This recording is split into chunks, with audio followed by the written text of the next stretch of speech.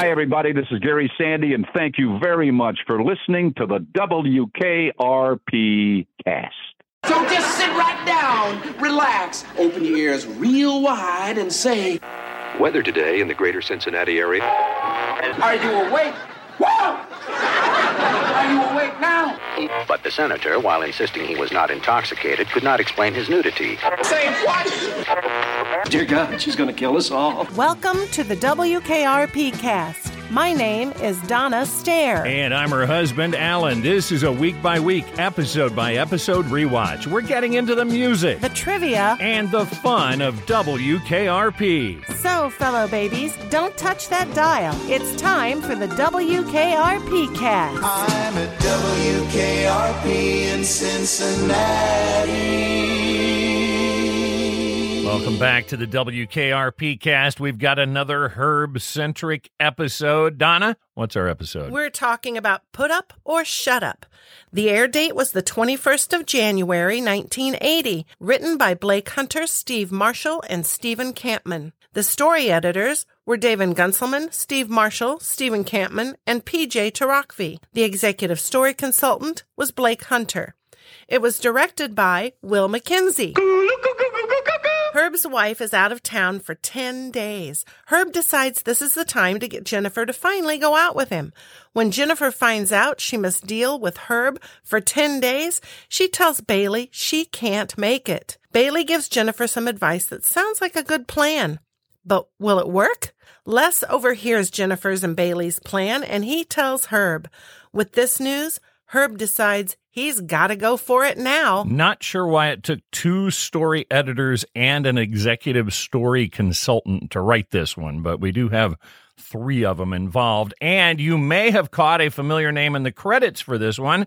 This is the very last WKRP episode where Bill Dial gets any kind of a credit. He's listed as producer on this one. You might remember Bill got his last writing credit on the episode about the book and the station ratings called Baby If You've Ever Wondered. We think that's the script where Hugh and Bill had their epic argument that ended in a whiskey glass being thrown at Hugh's head. This episode was the one shot just before Baby If You've Ever Wondered. All right, let's get into the episode. We start out in the lobby where Art and Les are arriving at the same time for work. Bailey's over at the filing cabinets, and Jennifer is at her desk. Morning, Jennifer. Oh, good morning, Les, Mr. Carlson. Morning. Les asks if his package has arrived yet. It has not. Gee willikers. Les heads back to the bullpen. Jennifer then hands Art his latest copy of Ohio Fisherman magazine. Oh, boy. Art heads into his office telling Jennifer he doesn't want to be disturbed. So are we watching KRP or an episode of Leave It to Beaver or something with gee willikers? Golly. Oh, boy. So we don't have a ton of outside references in this episode, which is why we decided to track down gee willikers. It's an American phrase that first appeared in print in the mid-1800s. For the most part, any exclamation that starts with the letter G, the word G-E-E, or a G sound, is a swearing substitute. The very puritanical U.S. of the 1800s was sensitive to any swearing that took the Lord's name in vain. Saying God or Jesus as an interjection was blasphemy, and even worse, socially unacceptable.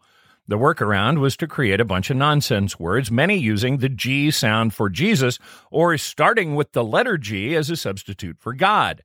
Gosh, golly, and goodness are all acceptable substitutes for God as an interjection. So where does the willikers come from? It's a bit of a mystery, but it might have been a simplified version of Jerusalem, which was popular about the same time Gee Willikers first appeared in print. Gee Whiz is thought to be a simplified version of Gee Willikers. We hear Herb arriving for work before we can see him. If you like my body and you think I'm sexy. He must be in a great mood. He's singing Do You Think I'm Sexy at the top of his lungs. He enters the lobby and strikes a pose, pointing at Jennifer as he continues singing. Come on, baby, let me know. The song Do You Think I'm Sexy is the incredibly narcissistic track by British singer Rod Stewart. It was a huge #1 in the U.S. in 1979. It spent 4 weeks at the top of the Hot 100 in February and was listed as the 4th biggest U.S. single of the year by Billboard.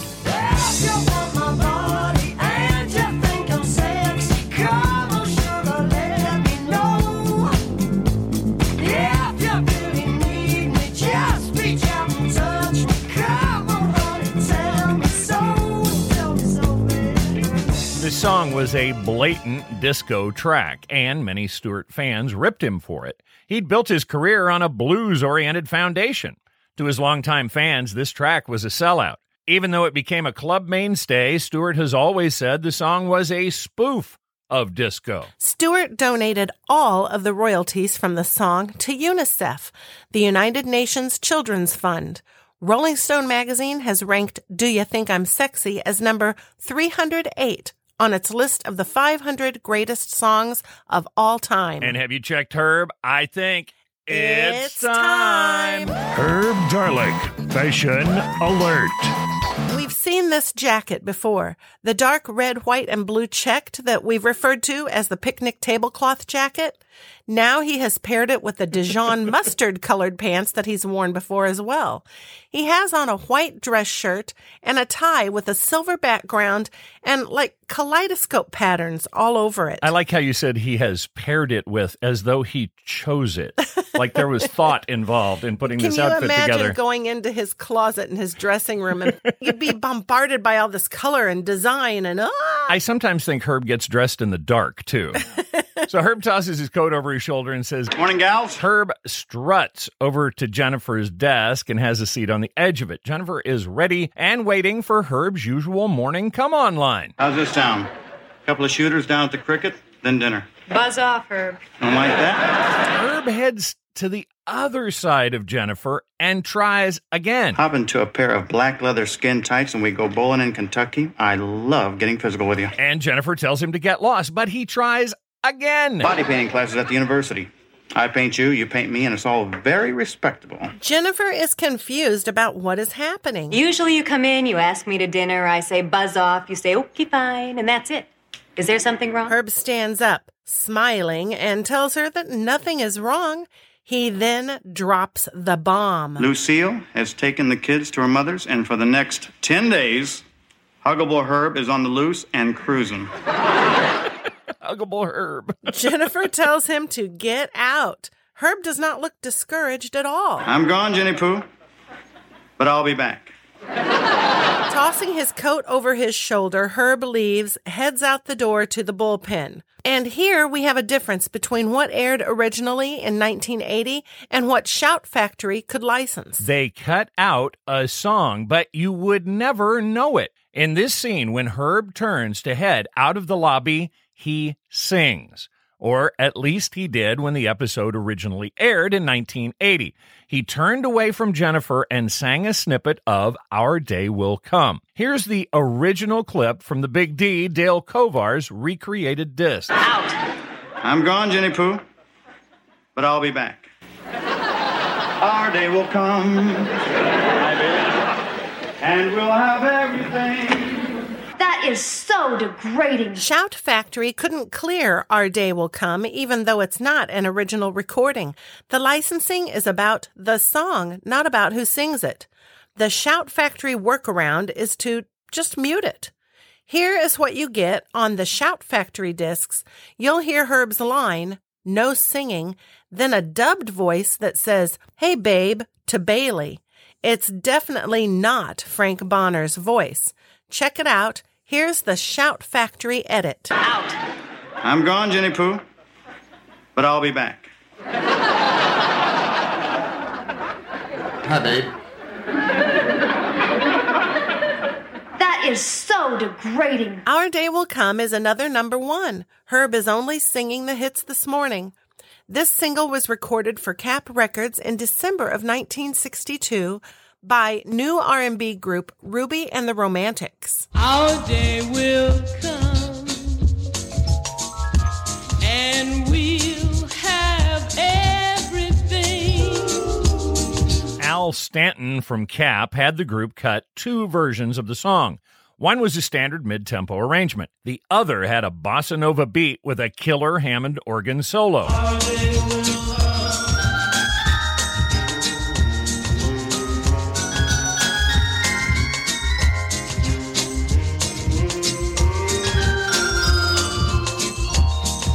The Bossa Nova arrangement was selected for release. The single hit number 1 in March of 1963. Both Frankie Valli and Amy Winehouse have had hits with remakes of Our Day Will Come. Jennifer is left sitting at her desk looking terrified. Bailey tells Jennifer that Herb's behavior is so degrading, and Jennifer is doing that wide popped eyes where you can see the whites all the way around him. She asks Jennifer how she can stand for it. Jennifer's eyes keep popping out of her head as she stares forward. 10 days?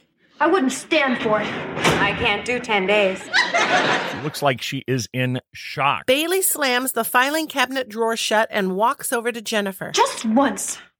What do you suppose would happen if you said yes to Herb? This snaps Jennifer back to reality. Bailey? Nothing would happen. Bailey, this is Herb Tarlick. Who is all show and no go. Say yes. Bailey goes on to explain that as soon as the woman gets a little bit aggressive, the man starts running. Bailey, I couldn't stand it if everybody around here thought Herb and I were... It cracks me up how Lonnie Anderson, who is so pretty, can do such a good job making her face ugly with those... She twists her face around and her lips. It's great. Well, that face that she makes when she says... If everyone around here thought that Herb and I were... Yeah. It reminds me of the face our cat Wiley used to make before he coughed up a hairball. I mean, that's... Exactly. It's a great face. So Bailey puts her arm around Jennifer and continues to advise. You call a bluff's bluff and he crumbles. I've done it a dozen times. Bailey tells her it can't fail. I'm a little questioning as to Bailey pulling this off a dozen times. Bailey is thrilled that Jennifer is going to do it. You take it to the limit and you will crush that little weasel spirit. You will break his back. You will stomp him up and down and around. And Bailey, I get it. Bailey tells Jennifer that she has to go water her plants now and walks out the door. That is our cold open, and we're into our theme song. WKRP in Cincinnati. We come back to the bullpen, and it's later that day. Herb and Les are at their desks, and Jennifer enters with the mail. Mail call. She heads over to Les with a package. Battle Creek, Michigan, Les? Smiling, Les takes the package. It's my sneaky snooper. It's a non-electronic listening device. Unimpressed, Jennifer continues delivering the mail. You might be wondering why Battle Creek got a laugh. Battle Creek, Michigan is home to the breakfast cereal manufacturers Kellogg's, Post, and Ralston. It's been known as Cereal City going back to 1910. Cereal companies are famous for putting prizes in the box, but some of the bigger prizes required you to send in box tops or proofs of purchase from multiple boxes. Les's sneaky snooper seems to be a kid's cereal prize coming to him all the way from Battle Creek. And I think that's where I got my sea monkeys when I was little. Quite possibly. We had to send in box tops to get those little babies. Jennifer calls Johnny's name and walks towards the DJ's desk. There's nobody there. We see a hand pop up from under the desk. Jennifer puts a piece of mail into the hand and it disappears, only to pop back up and toss the piece of mail onto the desk. Jennifer goes on over to Herb's desk and puts a small pile of mail in front of him. Thanks, gorgeous. She then walks around behind him. As he begins to look through his mail, Jennifer plays with his hair a little bit. My pleasure. Before walking away, Herb is frozen for a bit, then turns to watch Jennifer walk out of the bullpen. It looks like it might be working. Meanwhile, Les is excitedly opening his package. Look, Herb. Look. It's a jelly jar, Les. Of course, that's the whole point. It's disguised to look like a jelly jar. But it comes with a full set of operating instructions, and it's guaranteed. Herb takes the instructions and begins to read them aloud. Les is anxiously looking over Herb's shoulder as he extends the antenna on his sneaky snooper. And now a special look at this episode's bandage placement for the 5-time Buckeye Newshawk Award winner, Les Nessman. This is the Les Nessman Bandage Report. Now, here's Donna Stair with her report about Les Nessman. Right forearm. This has been a look at the bandage placement for Silver Sow and Copper Cob award-winning journalist Les Nessman. There are 3 steps to using the sneaky snooper. Place next to wall. Put ear on sneaky snooper. Step 3, listen.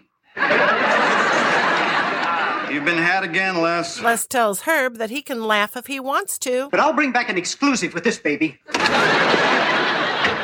Les goes out the door. Andy enters the bullpen and asks Herb if he's seen Johnny. Herb points to the DJ desk. I love how Andy doesn't even question this. He knows what Herb means. Andy knocks on the desk and calls out Johnny's name, asking if he's busy. In a sec. Andy pulls up a chair and sits down. We see a hand come up from under the desk now holding the phone receiver. It puts the receiver back on the base, and then Johnny's head pops up. Another one of those days, huh?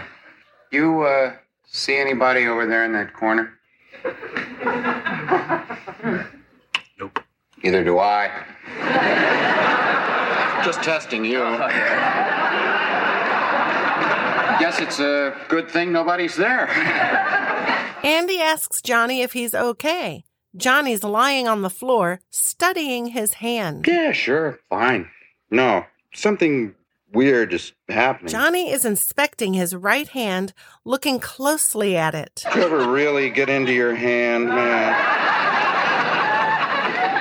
I mean, all those lines. It's like a tiny expressway. Your thumb is an off-ramp. Andy begins looking closely at his own hand. Johnny looks at Andy and asks him what he wants. I don't know anymore. Johnny rubs off. So they aren't saying it, but Johnny seems to be experiencing what is commonly known as an acid flashback. It's a phenomenon where past users of LSD or other hallucinogenics experience recurring effects months or sometimes even years after the last time they've used. Now, some claim it's like going into a full trip with no warning. Johnny is right about his weird hand. Most people who have reported acid flashbacks say they usually affect visual perception in some weird ways. There is an argument in the medical community as to whether acid flashbacks are even real or if they are something imagined. Psychiatrists reported encountering the same symptoms in multiple patients so often they knew there had to be an underlying cause. In 1986, the American Psychiatric Association said it is a real phenomena. They laid out a diagnostic criteria and even gave it a name, hallucinogenic persisting perception disorder, or HPPD. Andy stands up and starts to walk out of the bullpen, but he's a little confused. He stops, he looks around, he looks at his hand again. Jennifer enters with the coffee pot and says hi. What? Hi. Thank you. Hi should not be confusing. Andy heads back to his office. Jennifer walks over to Herb's desk and asks him if he'd like more coffee. Shirley, what's wrong? You never brought me coffee before. Smiling and looking Herb in the eyes, Jennifer responds, There are all sorts of things I've never done for you before. Hearing this, we see Johnny's head slowly peek up from behind the DJ desk. There is so much great physical comedy in this episode. We got Johnny under the desk. We got Herb a little later. So Jennifer's leaving the bullpen when Herb jumps up from his desk and heads over to stop her.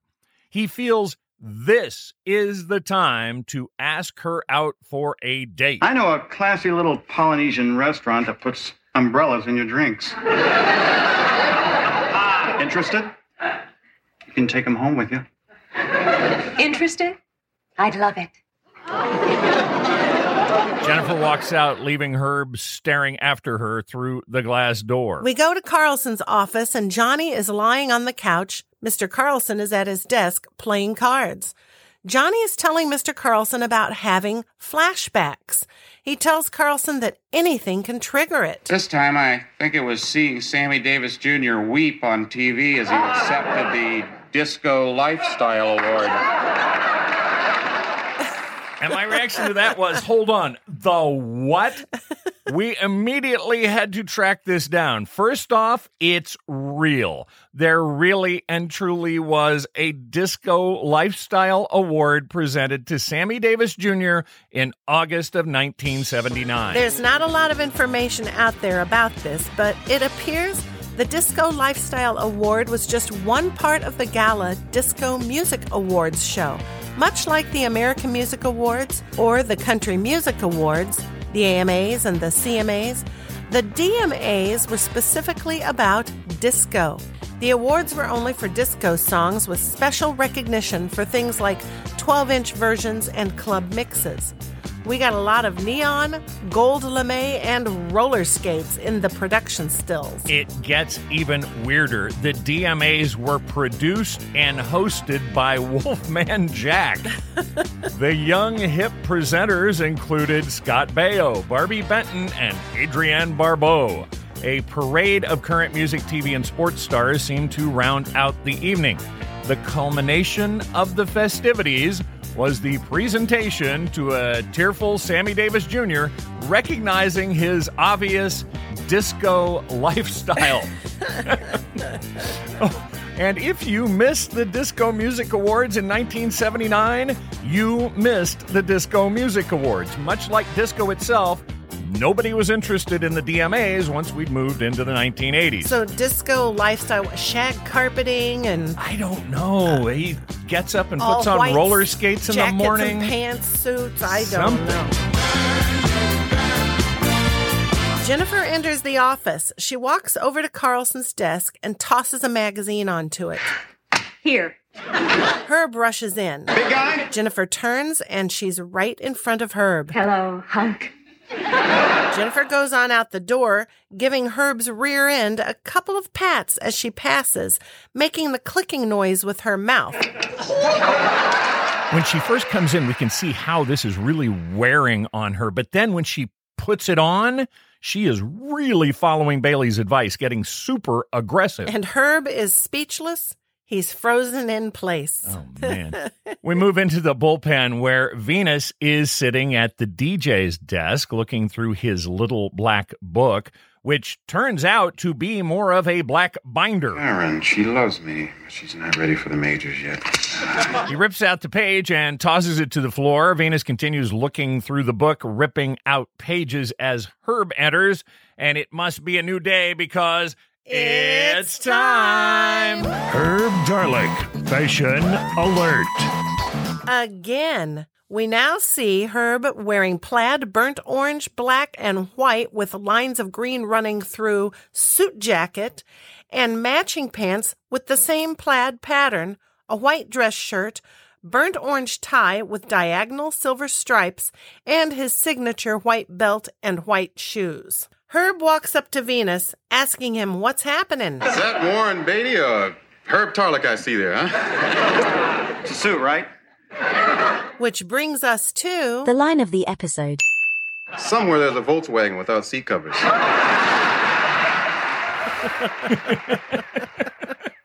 Now, a note about this line. This is one of those top 10 KRP lines. It's a hilarious and often quoted line from the show. At the time, Volkswagen was trying to prop up sales of the Bug, which was eventually discontinued in the U.S. in 1979. One of the things they tried were some pretty wild plaid seat cover options.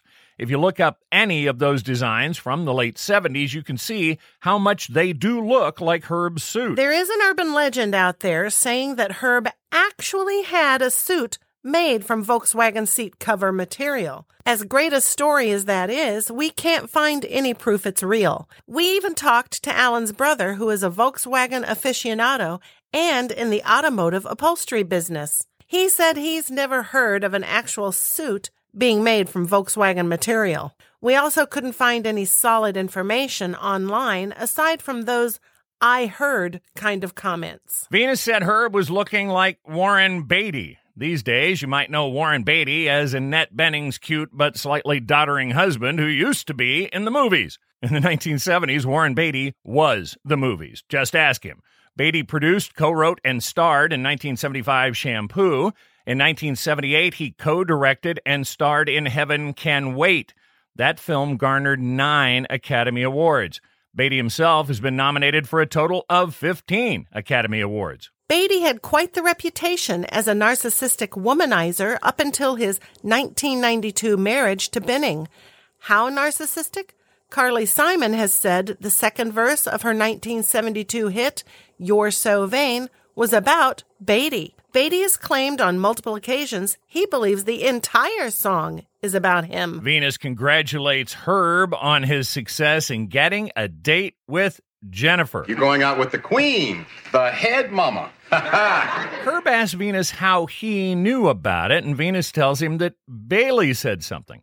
He then says he bets Herb's scared. You don't know me very well, do you, Trap? Now, I was a little bothered at first by Venus being so cavalier about Herb cheating on his wife. And then it dawned on me he found out from Bailey. I think so. Bailey must have let Venus in on the plan, so now he's just kind of messing with Herb. Yeah, it makes it funny when you know that Venus is just egging him on instead of Venus just like totally throwing away Herb's family like that. He seemed really almost excited about Herb going out and cheating on Lucille. I also think Venus thinks there's no way he's going to go through with this. Yeah, and he's just helping the plan along. I think he's supporting Bailey and Jennifer in just driving Herb to the extreme. Picking up the phone, Venus continues. I thought you'd be worried about your limitations.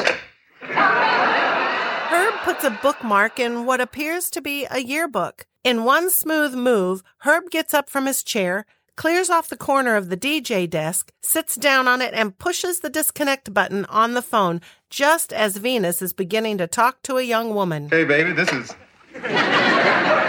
What do you mean, limitations? That's when the door from the hallway opens and Les sticks his head in with a goofy grin on his face. He's holding his sneaky snooper in his hand. I'll tell you what he means, Herb.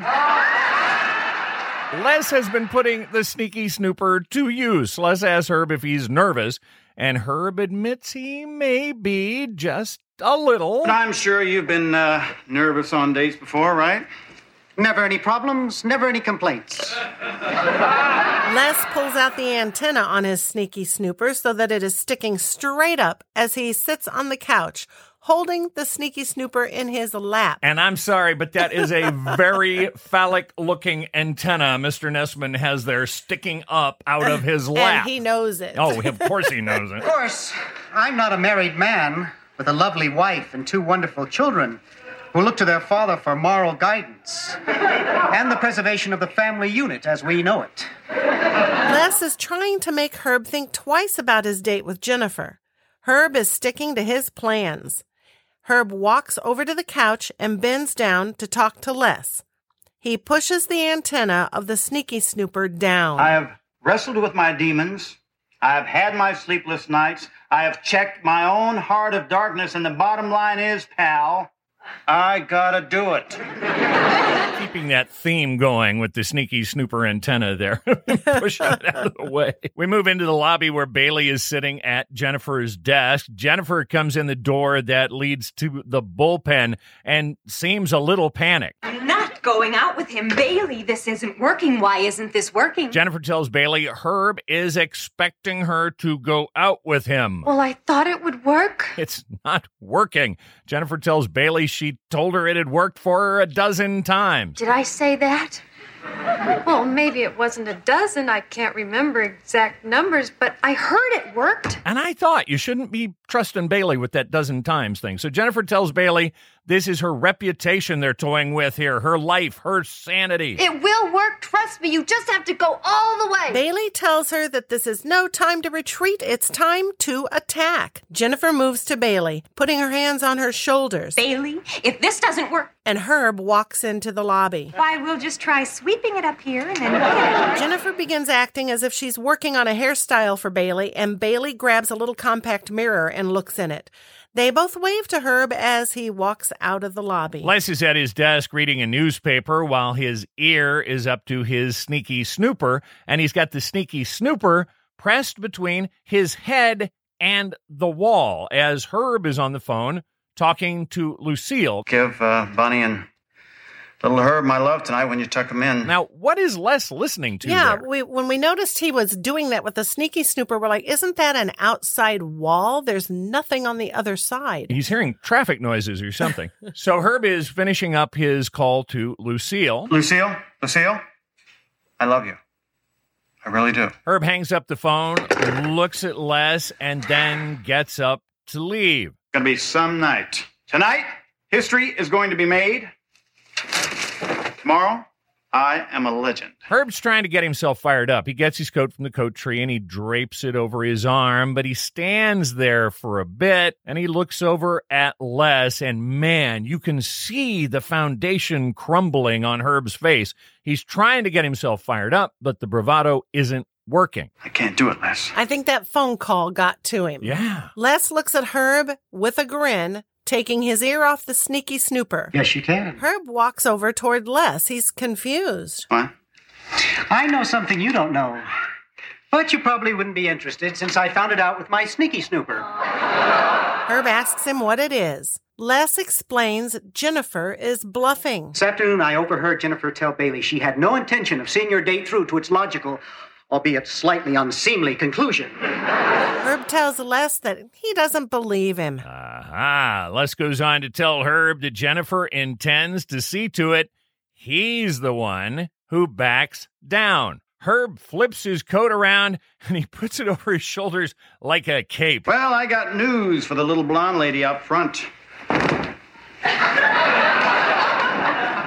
HT is in for the duration. HT is in. Herb pulls up his extension mirror and looks admirably at his reflection. Now we're at Jennifer's apartment. Tonight is the night. Jennifer's dressed in a long, dark blue formal strapless pantsuit with a flowing overlay. Her doorbell, Fly Me to the Moon, sounds, and she goes to answer it. She opens the door to find Herb in a double-breasted gray coat, leaning up against the door jamb. Hello? There's a bottle of wine in his other hand. Hi, Herb. Won't you come in? I'd love to come in, Jennifer. Herb, knowing the plan, he's ready to play this evening out. Herb coolly walks in, steps down from the entry, and looks around the apartment. He turns back towards Jennifer, and he's suddenly face to breast with her. This causes him to falter. Even though he knows this night isn't really going anywhere, he's still having trouble catching his breath. Jennifer sees the wine. Is that wine? Bag of wine. Bag of wine. Jennifer looks at the wine and compliments Herb. It actually is a fine French wine. I told the guy to give me the best he's got in the store without going over $14. $13.99. $13.99. Jennifer tells Herb to come on in and make himself comfortable. Jennifer walks over to fix a couple of cocktails as Herb heads to the dining table. He sits very stiffly in a chair, his overcoat still on. Jennifer turns toward the living room to ask him what he would like to drink. She notices he's at the dining table. Perhaps you'd be more comfortable in the living room. Herb agrees and begins walking to the couch. Jennifer asks what he'd like to drink. Got some bourbon? I do. Would you like anything with it? Oh, some nuts, I guess. Straight bourbon at room temperature. But I don't think he realizes he asked for a straight No, bourbon. he's all confused. He is. Herb takes off his overcoat and we see his evening ensemble for the big date.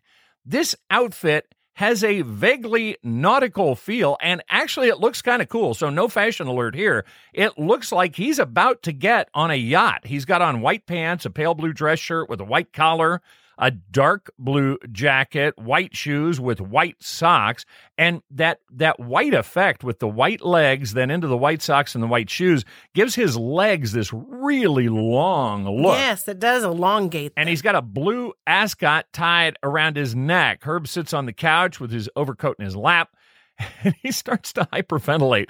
Jennifer brings him a drink, asking if he's okay. He holds up his hand in his give me a minute gesture as he's trying to catch his breath. In this scene, we get so much great physical comedy from Frank Bonner. Herb finally gets control of his breathing. Jennifer, seeing that Herb is okay, sits in the chair across from him. They each give a little toast in the air and take a sip of their drinks. Herb begins coughing and struggling to breathe again. His face is turning red. He points to the glass. This is straight bourbon. Jennifer tells him that's what he said he wanted. They sit in silence for a few minutes. Then Herb jumps up and begins pacing around, holding his overcoat. Herb's manic. He walks around, he's commenting on things all over the apartment. He's a nervous wreck. Then he spots the piano and goes over to it. This giant grand piano. He says, it's black. Yeah, we got that. Jennifer says she knows. Herb says most pianos you see these days are brown. You play? No. Good. Now, we wanted to know what was going on with the piano color mention. Herb's right. Uprights and spinets, the smaller ones, often are brown. Concert grands and baby grands will usually either be black or white. No one knows exactly why, but there are several plausible explanations out there. The most common reason, black goes with about anything, and it works well in a formal situation like a concert. Black is also good for the budget. Of all the possible color options offered by piano manufacturer Steinway, black lacquer is the cheapest. A satin ebony Steinway Concert Grand runs about $157,000. That same piano in mahogany is $25,000 more. Herb walks over by Jennifer and stands. Jennifer is drumming her fingers on the glass. Herb's rocking back and forth on his feet. He unbuttons his jacket. Did you, join me on the couch? Jennifer walks over to the couch. Herb is just manic. Once again, he starts to hyperventilate, and Jennifer asks Herb if he'd like to lie down. Where? Well, on the couch or in the bedroom? Oh, God. Well, mentioning the bedroom makes Herb's breathing even worse. He grabs the paper bag that the wine came in, holds it up to his mouth and nose, and starts breathing into it. And what makes this even funnier is it's a wine bag, so it's this big, long bag, and he's still hugging his overcoat. Now, we were curious about breathing into a paper bag. This is one of those sitcom treatments for anxiety. There is some underlying science, but it doesn't work very well. It looks funny, which is why it shows up in sitcoms. The theory is when you hyperventilate, you lose CO2 in your blood. It's not a lot, but you do need some CO2 in your bloodstream to keep you calm. Breathing into the paper bag is supposed to return CO2 to your bloodstream to calm you down. Outside of movies and TV, paper bag rebreathing rarely works. Plus, it can be dangerous. Symptoms of other serious illnesses like heart attacks can sometimes appear to be hyperventilating. In those cases, restricting oxygen flow will actually make your situation worse. Herb gets control of his breathing. I'm not doing this very well, am I, Jennifer? You're doing just fine. Oh, no, I'm not. Upset and embarrassed, Herb goes back to the dining area and sits, his back to Jennifer. This is some nutty directing on the part of Will McKenzie to block him with his back to the audience and actually doing lines with his back to the audience. It is funny, but some crazy blocking. I want to be so cool about this tonight, but I can't. I mean, I fantasized about how this whole night would be. I mean, it was so nice. You were you, and I was, I don't know, somebody else saying and doing all the right things instead of hyperventilating and sweating. I'm sorry, perspiring. Herb is very animated during this speech. His arms are flying in and out, and even with his back to us, we can see how upset and passionate he is about how he feels. Jennifer tells him not to put himself down. Jennifer tries to help Herb save some face here. She says they just don't have the right chemistry for things to work out. That's what it is. Herb tells her it's his fault and he's just so stupid. No, it's not you. It's us. I bet you're pretty suave around your wife. Sure, of course. See? That's why that relationship works. Herb says he'd rather not talk about his wife. He is feeling pretty guilty. Jennifer tells him not to feel guilty. We're just two good friends getting together for a few drinks.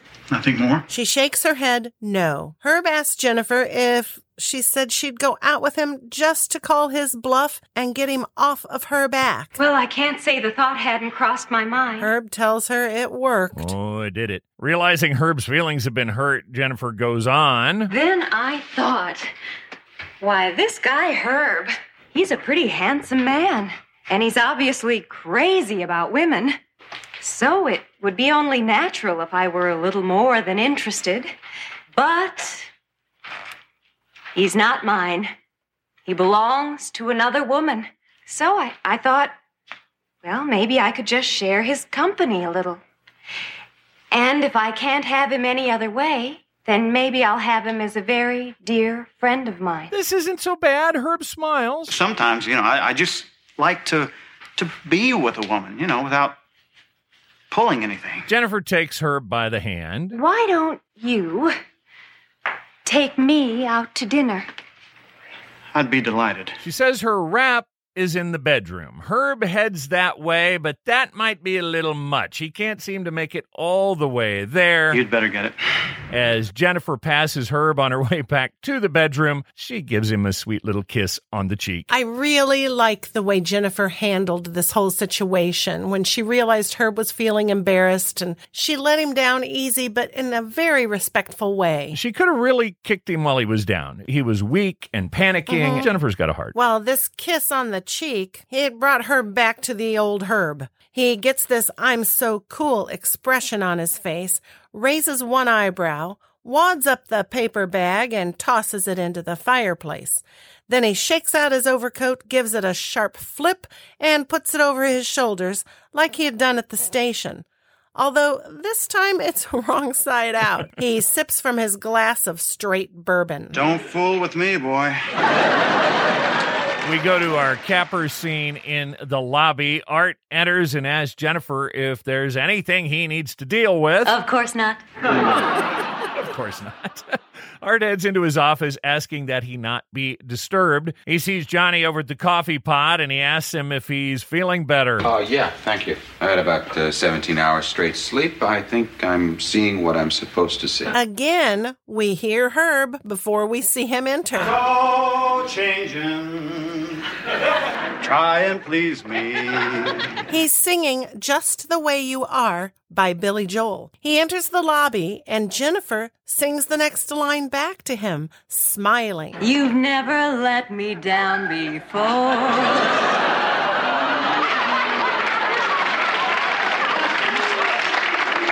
You were terrific last night. You too. Thanks for the drinks. My pleasure. Mr. Carlson and Johnny are standing in front of the filing cabinets, dumbfounded. Johnny is thinking that his flashbacks have returned, and Mr. Carlson begins to closely study his hand. He goes into his office and closes the door. Johnny stands for a bit, then he heads out the door going to the studio, raising his hand, palm up, and he leads with it out the door. That song Herb and Jennifer were duetting on, Just the Way You Are, was a huge hit for Billy Joel. It peaked at number 3 on the Hot 100 in February of 1978. Don't go changing to try and please me. You never let me down before. The song is about Joel's first wife and manager at the time, Elizabeth Weber. He said he never liked the song, and his band at the time didn't like it either.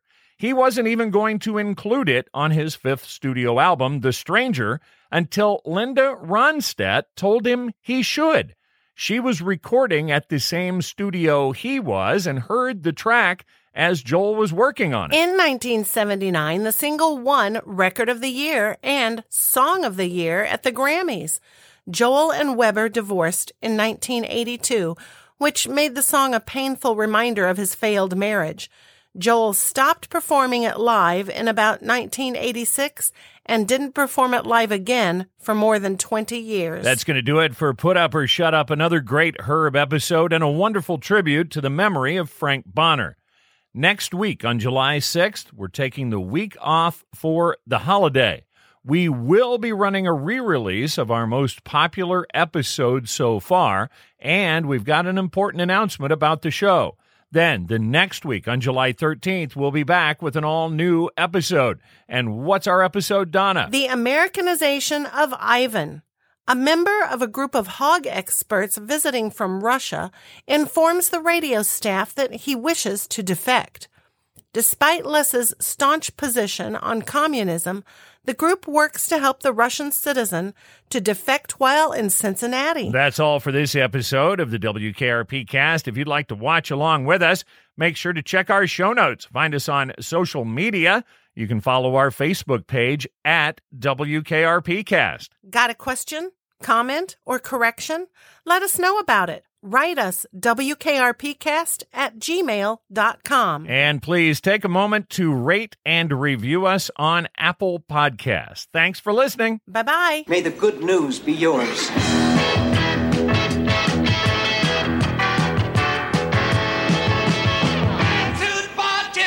The WKRP cast is not endorsed by MTM Enterprises, Shout Factory, or CBS. This podcast is intended for entertainment and informational purposes only. WKRP in Cincinnati, the WKRP logo, and all names, pictures, and audio of WKRP in Cincinnati characters are registered trademarks of MTM, CBS, Shout Factory, or their respective copyright holders.